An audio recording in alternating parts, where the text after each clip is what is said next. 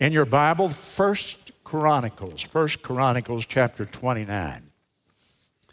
First Chronicles chapter 29, and if you will stand with me when you find it, the last chapter of the book of First Chronicles, chapter 29, please. Okay. I'll begin reading in verse number 9. And then the people rejoiced, for that they offered willingly, because with perfect heart they offered willingly to the Lord. And David the king also rejoiced with great joy. Wherefore David blessed the Lord before all the congregation. And David said, Blessed be thou, Lord God of Israel, our Father, forever and ever. Thine, O Lord, is the greatness and the power and the glory, just like has been sung then, and the victory and the majesty, for all that is in the heaven and in the earth is thine. Thine is the kingdom, O Lord, and thou art exalted as head above all. Both riches and honor come of thee, and thou reignest over all. And in thine hand is power and might, and in thine hand it is to make great and to give strength unto all. Now therefore, our God, we thank thee and praise thy glorious name. Who am I, and what is my people, that we should be able to offer so willingly after this sort? For all things come of thee, and of thine own have we given thee. And we are strangers before thee, and sojourners, as were all our fathers. Our days on the earth are as a shadow, and there is none abiding. O Lord our God, all this store that we have prepared to build thee, all this store that we have prepared to build thee an house for, thine holy name cometh of thine own hand, and is all thine own. I know also, my God, that thou triest the heart, or testest the heart, and you have pleasure in uprightness. As for me, in the uprightness of my heart, I have willingly offered all these things. And now have I seen with joy thy people, which are present here, to offer willingly unto thee, O Lord. O Lord God of Abraham, Isaac, and of Israel, our fathers, keep this forever in the imagination or the thoughts of the heart of thy people, and prepare their heart unto thee. And give unto Solomon my son a perfect heart, to keep thy commandments, thy testimonies, and thy statutes, and to do all these things, and to build the palace for which I have made provision. And David said to all the congregation, Now bless the Lord your God. And all the congregation blessed the Lord God of their fathers. They bowed down their heads, and they worshiped the Lord and the King. Thank you, and you may be seated, please. Well, one thing never changes. After 50 years, I've discovered that there is one constant in the work of the Lord. And that thing that never changes is that it takes money to do the Lord's work. It takes money to do the Lord's work. There's nothing that we can do much, humanly speaking, here at the church that does not require money in some form. Whether we go and buy Sunday school literature, or we pay staff, or whether we purchase a bus to use in the Lord's work, or whether we put an advertisement in the paper, it costs us the same thing that it does everybody else. So all other things being equal, the more money you have, the more you can do in the Lord's work. And the Lord has really blessed us wonderfully. He has certainly provided for this church from its beginning. I can hardly believe how God has used this church, blessed this church financially. And when I thank Him for it, I have to thank you people, because our money doesn't come from the television program, not much of it, a little bit of it, but a tiny, less than 1%, probably, maybe 1%. Our money doesn't come from a few benefactors somewhere. Our philosophy here has been to teach the people what the Bible says, pass the plate and trust the Lord to take care of us, and He has done that. So how do we then finance God's work? Every Christian ought to understand that. How do we finance the Lord's work? Well, different churches use different approaches.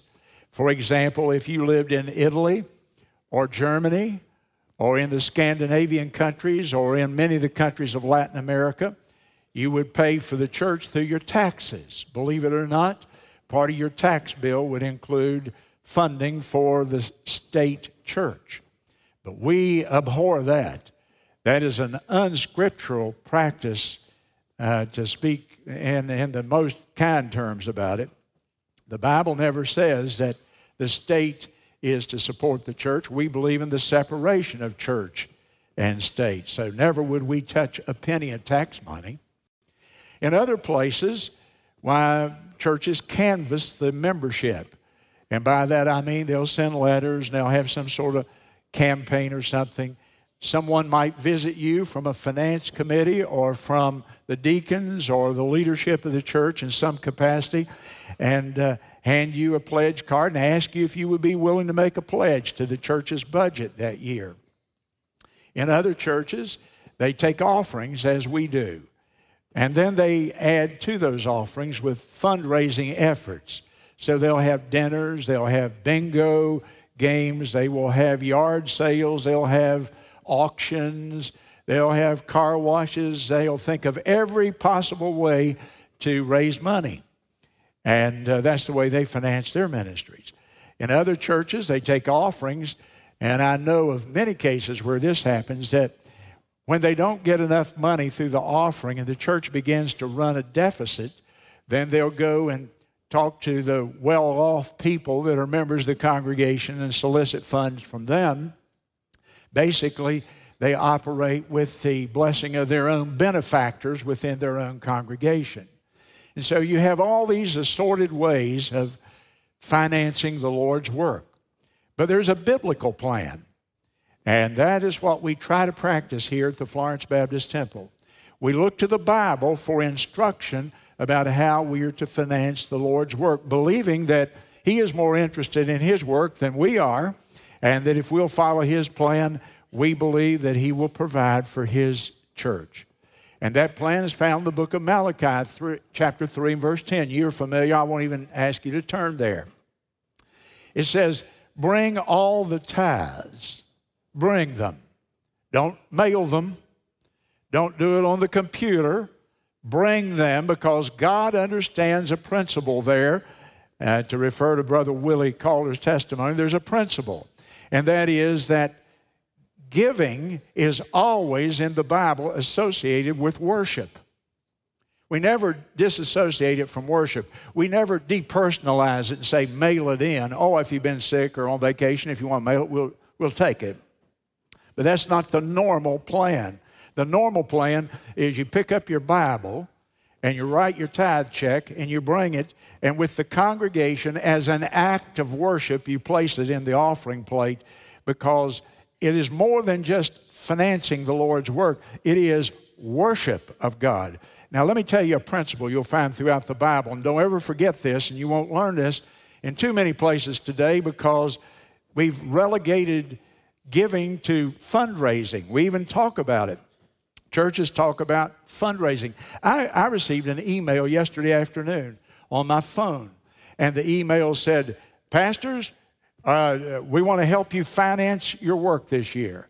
And if you'll, give us your credit card and all that, spend a few $100, we'll tell you how to finance the church's work this year. We are the experts in how you can fundraise. That's the term they used. That's not a biblical term. I don't mean it's a bad term, but what I mean is God's work is specifically financed in God's way. And God's way is come to worship the Lord, and when you do, bring your tithe and bring your offering to the Lord as God has prospered you. You see the same principle in 1 Corinthians chapter 16 and verse 2. On the first day of the week, where do you go on the first day of the week?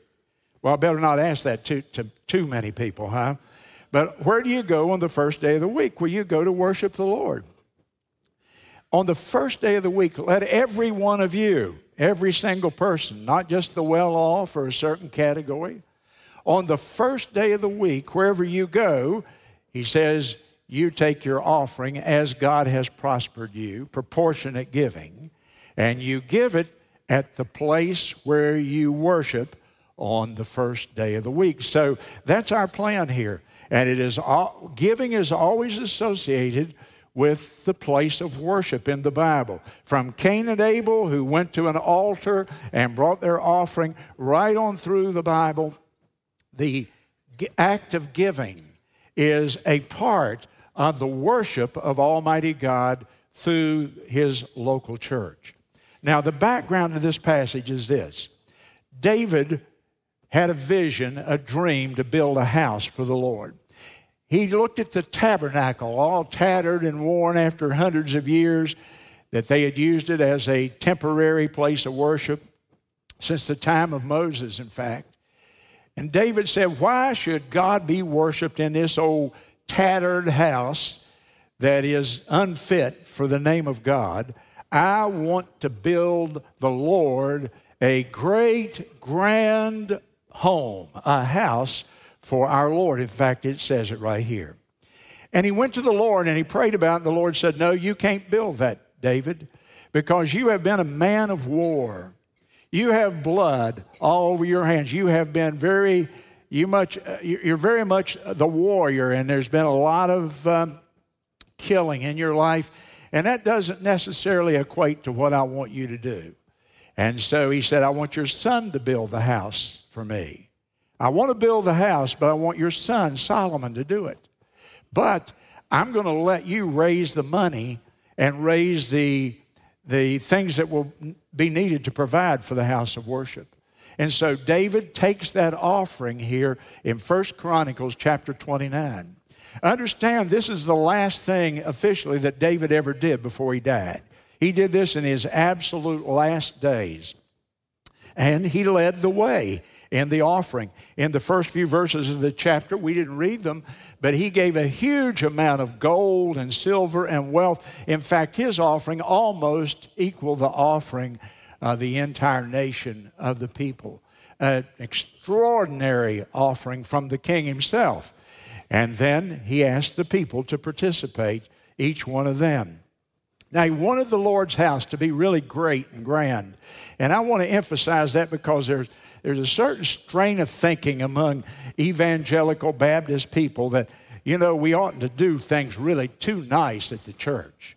We ought to, just sort of tone it down, and just anything will do. Let's just build an old shed or use a plain building or something. And you can go too far being ornate, I would agree, to the point that you're doing it for your own pride. But I think the Lord deserves a wonderful, grand house of worship wherever people worship Him. We ought to give the Lord our very best. And that's what they did right here in Chronicles. Now, I want you to notice with me about three things about the giving of the people there. One, I want you to notice the foundation of stewardship. We're talking about stewardship. What is the foundation of stewardship? You'll find it in verse number 11. You see right in the middle of the verse, there's a phrase. Here's the phrase. All that is in heaven and in earth is thine. All that is in heaven and that is upon the earth belongs to God. In other words, God is the universal owner. God owns it all. That is the foundation. That is the root of the tree of fellowship. That is the absolute most basic thing about stewardship that I could teach you. If I didn't teach you anything else, really, I've done a fair job.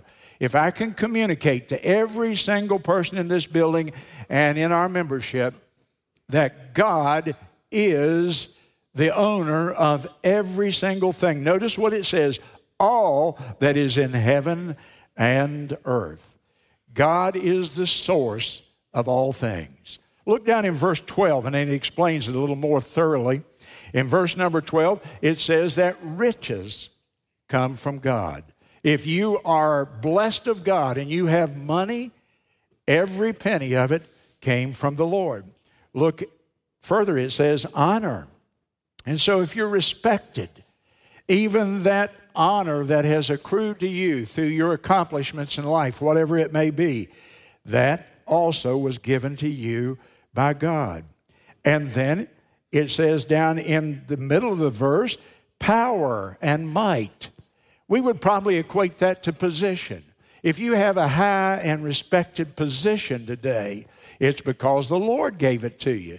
Don't assume that you did it through your own efforts. And so all riches and all honor and all power and might and greatness and position, and I could go on.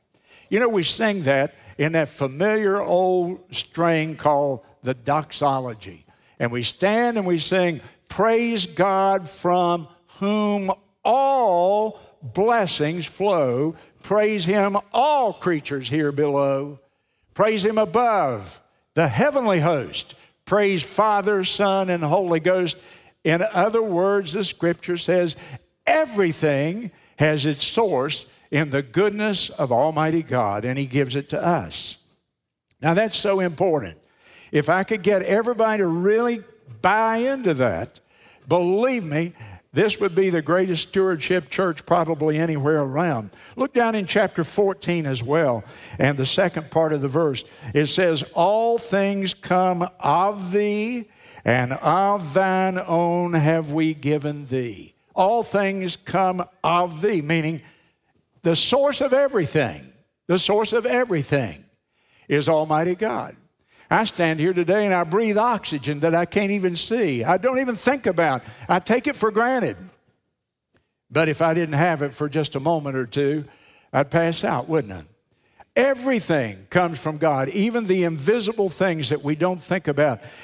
Listen to other verses. Don't turn there. Psalm 24. The earth is the Lord's, and the fullness thereof, and all they that dwell therein. Look at James chapter 1. Every good gift and every perfect gift cometh down from the Father of lights. Notice the everys. Every good gift. You don't have anything that's good that didn't come from God. Every perfect gift cometh down from the Father above. And so think about it. Every gift. Are you healthy today? My health is because of the grace of God upon my life. I look outside and the sun is shining. It's a gift from God. I look outside on another day and it's raining. And I know how essential the rain is to feeding the world. And it's a gift of God. And I look around at home today. I go home and there's a wonderful plate full of nourishing food that my wife prepares for me. Don't take it for granted. It didn't come from Piggly Wiggly or Food Line. It came from God. I asked a little kid one day in our own school, the teacher was laughing and talking about where does milk come from? And he said, Piggly Wiggly. He doesn't even know that it comes from a cow. And we take things like that for granted, you know. Where does everything that's good come from? Everything that I have that's good, my wife, my family, my children, my grandchildren, my position, my ministry, everything that I have, my home that I live in, my car that I drive, if it's good, it came from God. He is the owner of it all. Amen, church? Amen. I tell you, if we can get hold of that, 1 Corinthians chapter 4 and verse 7, what do you have that you did not receive? Think about that. What do you have that you didn't receive? Everything that I have, I've received it from the Lord. In his grace, he has kindly given it to me. Look down in verse 16, he makes the point again. O Lord our God, all this store meaning a storehouse or abundance. You could write in your margin there, abundance. O Lord our God, all this abundance that we have prepared to build thee an house for, all of it comes from you. All the abundance that we have in life. Did you have enough money to go out and eat this week? Maybe go out and go to a nice restaurant? Well, did you thank the Lord for it? It came from him. You have nice clothes? They came from him. See, without your ability to work, without health, without a sound mind, you wouldn't be able to have those things. I tell you, I emphasize it. I just want to drive the nail right through the board. God owns it all, and it all comes from God. And so the foundation of stewardship is God's ownership. We work, we get an education, we plan, but God is the source of every blessing that you can have.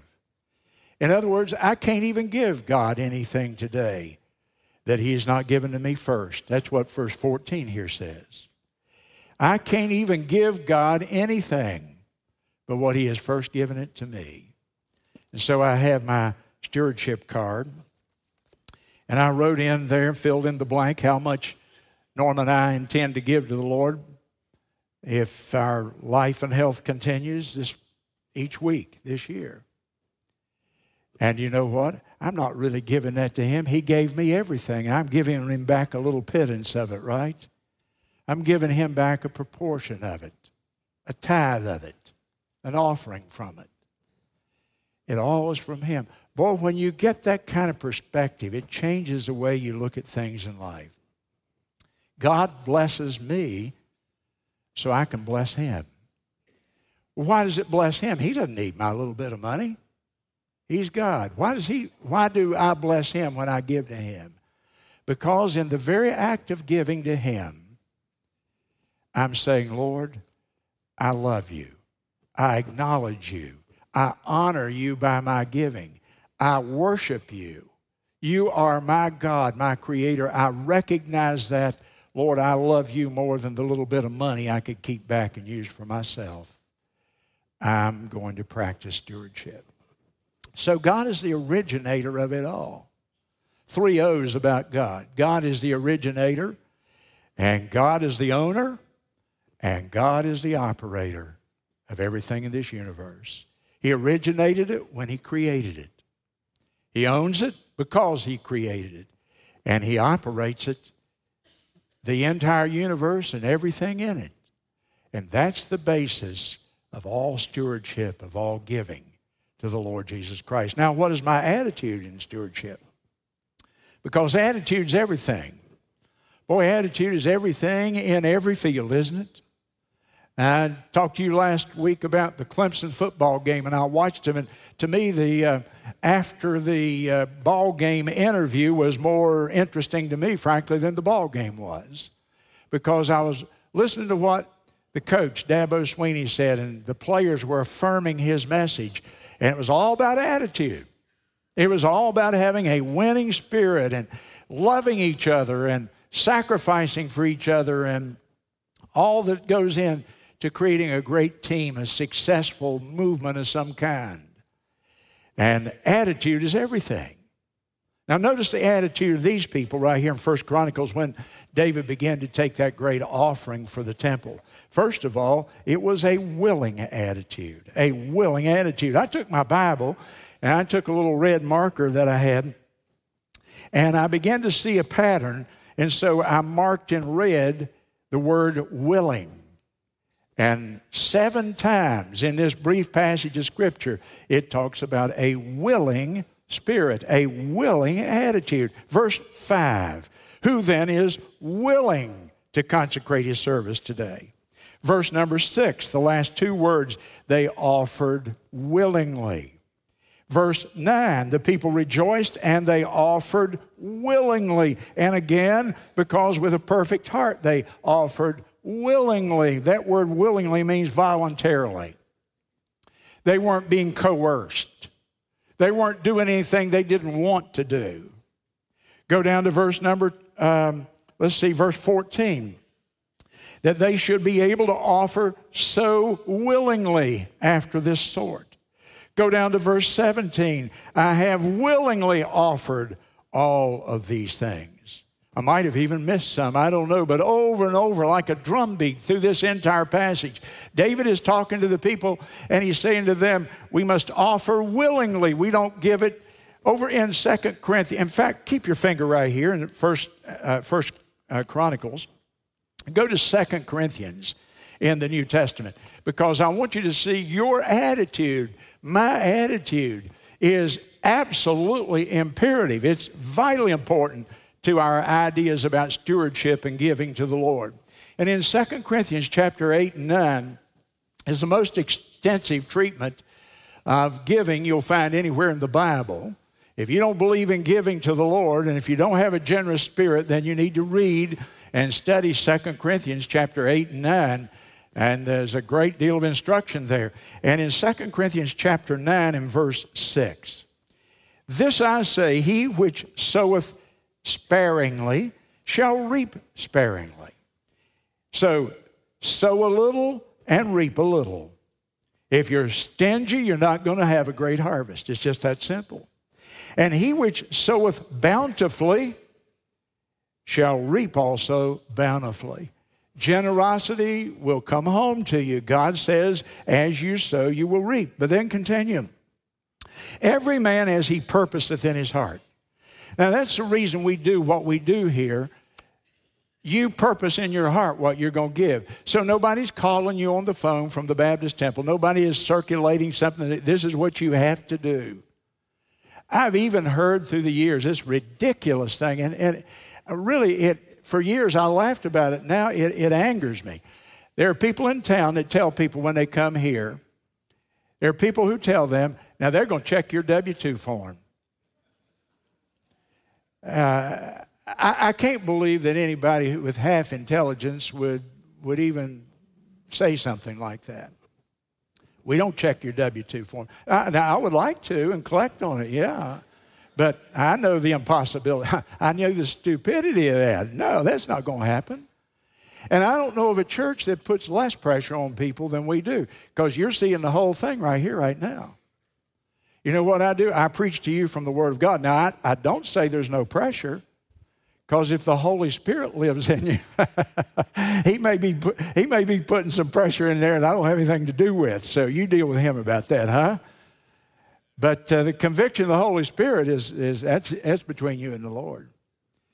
But notice what it says there in verse 8. Every man as he purposeth. You decide what you want to give. So let him give. But not grudgingly. Don't sit there and say, I don't want to give, but I'm going to have to give a little bit. My conscience is killing me. No. Not grudgingly, not of necessity, meaning not because you have to.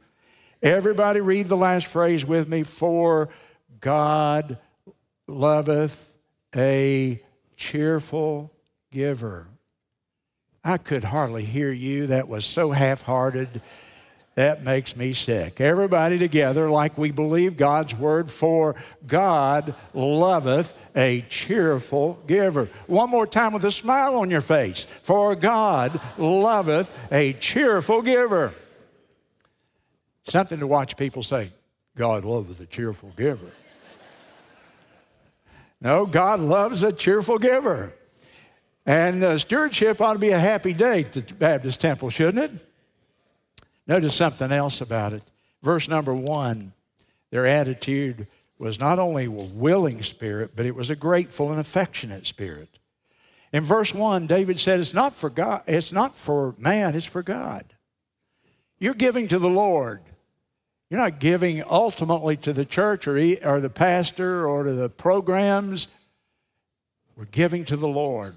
He is the one who's deserving of our giving, of our tithes, and of our offering. And look in verse 3. I love this phrase.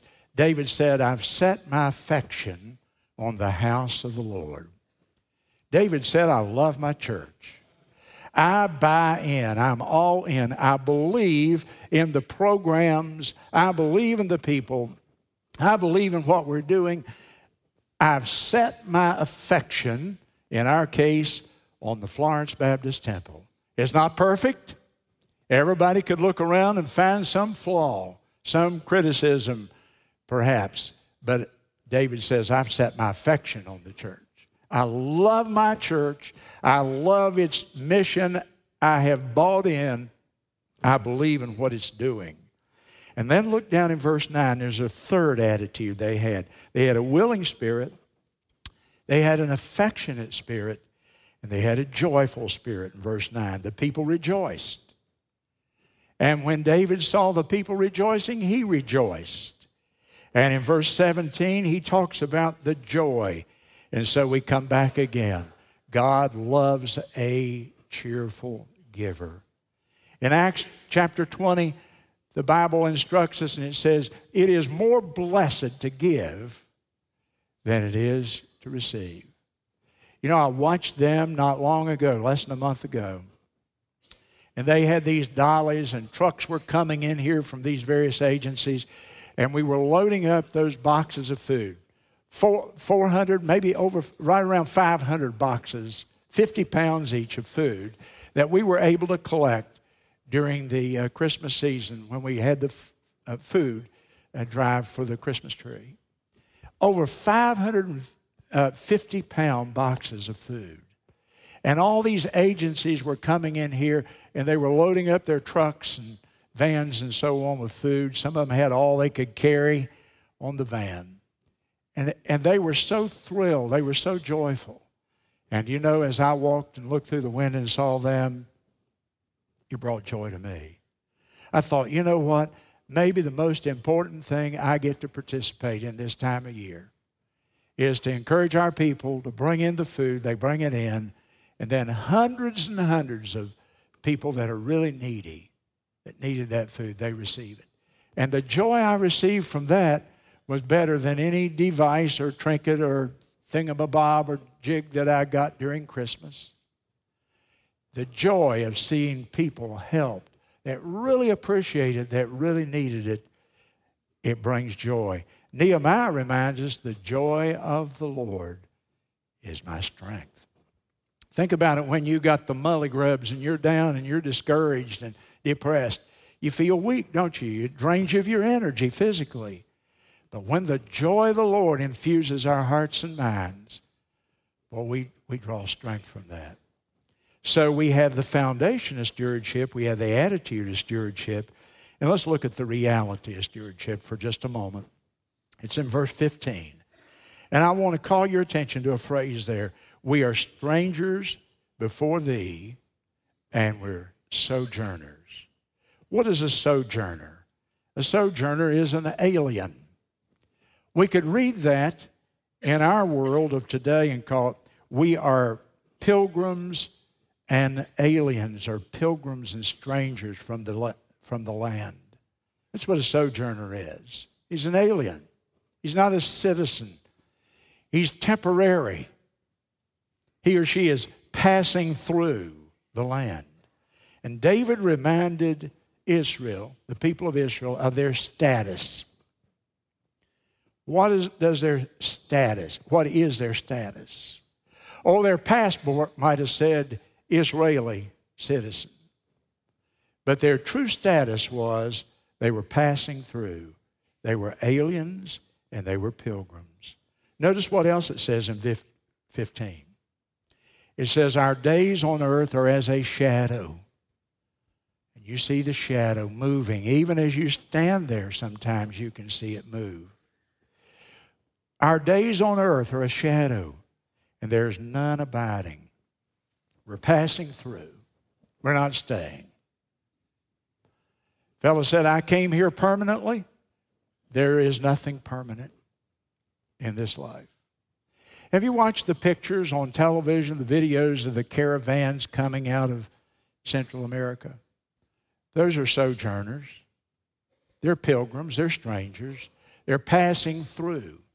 They're from Guatemala, Nicaragua, and El Salvador, and they're walking through Mexico hoping they can get into the United States. And I look at them, and I oppose much of this illegal immigration. A country has to have borders or it's not a country. On the other hand, I look at those people and I feel a certain sense of compassion. I watch them pulling a little old piece of luggage with a wheel on it, and that's all they have, the whole world. Walking with a backpack. I watched it yesterday, I think it was, and they were so weary. They were sitting on a railroad track on the rails, and they had their knees pulled up and their heads were down. I guess they were trying to sleep, a whole long line of people. And I thought, they're bone tired. They're so weary. And they have nowhere to go, and they have no means, and they're hoping that they're going to get into the United States. It's a tragic, tragic situation. Well, I'm just a little bit removed from that myself. We think that we're secure. We think because we have money and positions and so on. But we're passing through. You know what Jesus said? He said you can lay up treasures, but he said lay them up in heaven. You can't keep them on this earth, but you can send them on ahead, can't you? I've told this story numerous times. I usually tell it at a funeral, but I love the story. They had a funeral procession. Like I sit here in my office and watch one come by my office almost every day now, sometimes 2 or 3. And there was a funeral procession in this little tiny southern town, probably like Atlanta or Bishopville or something.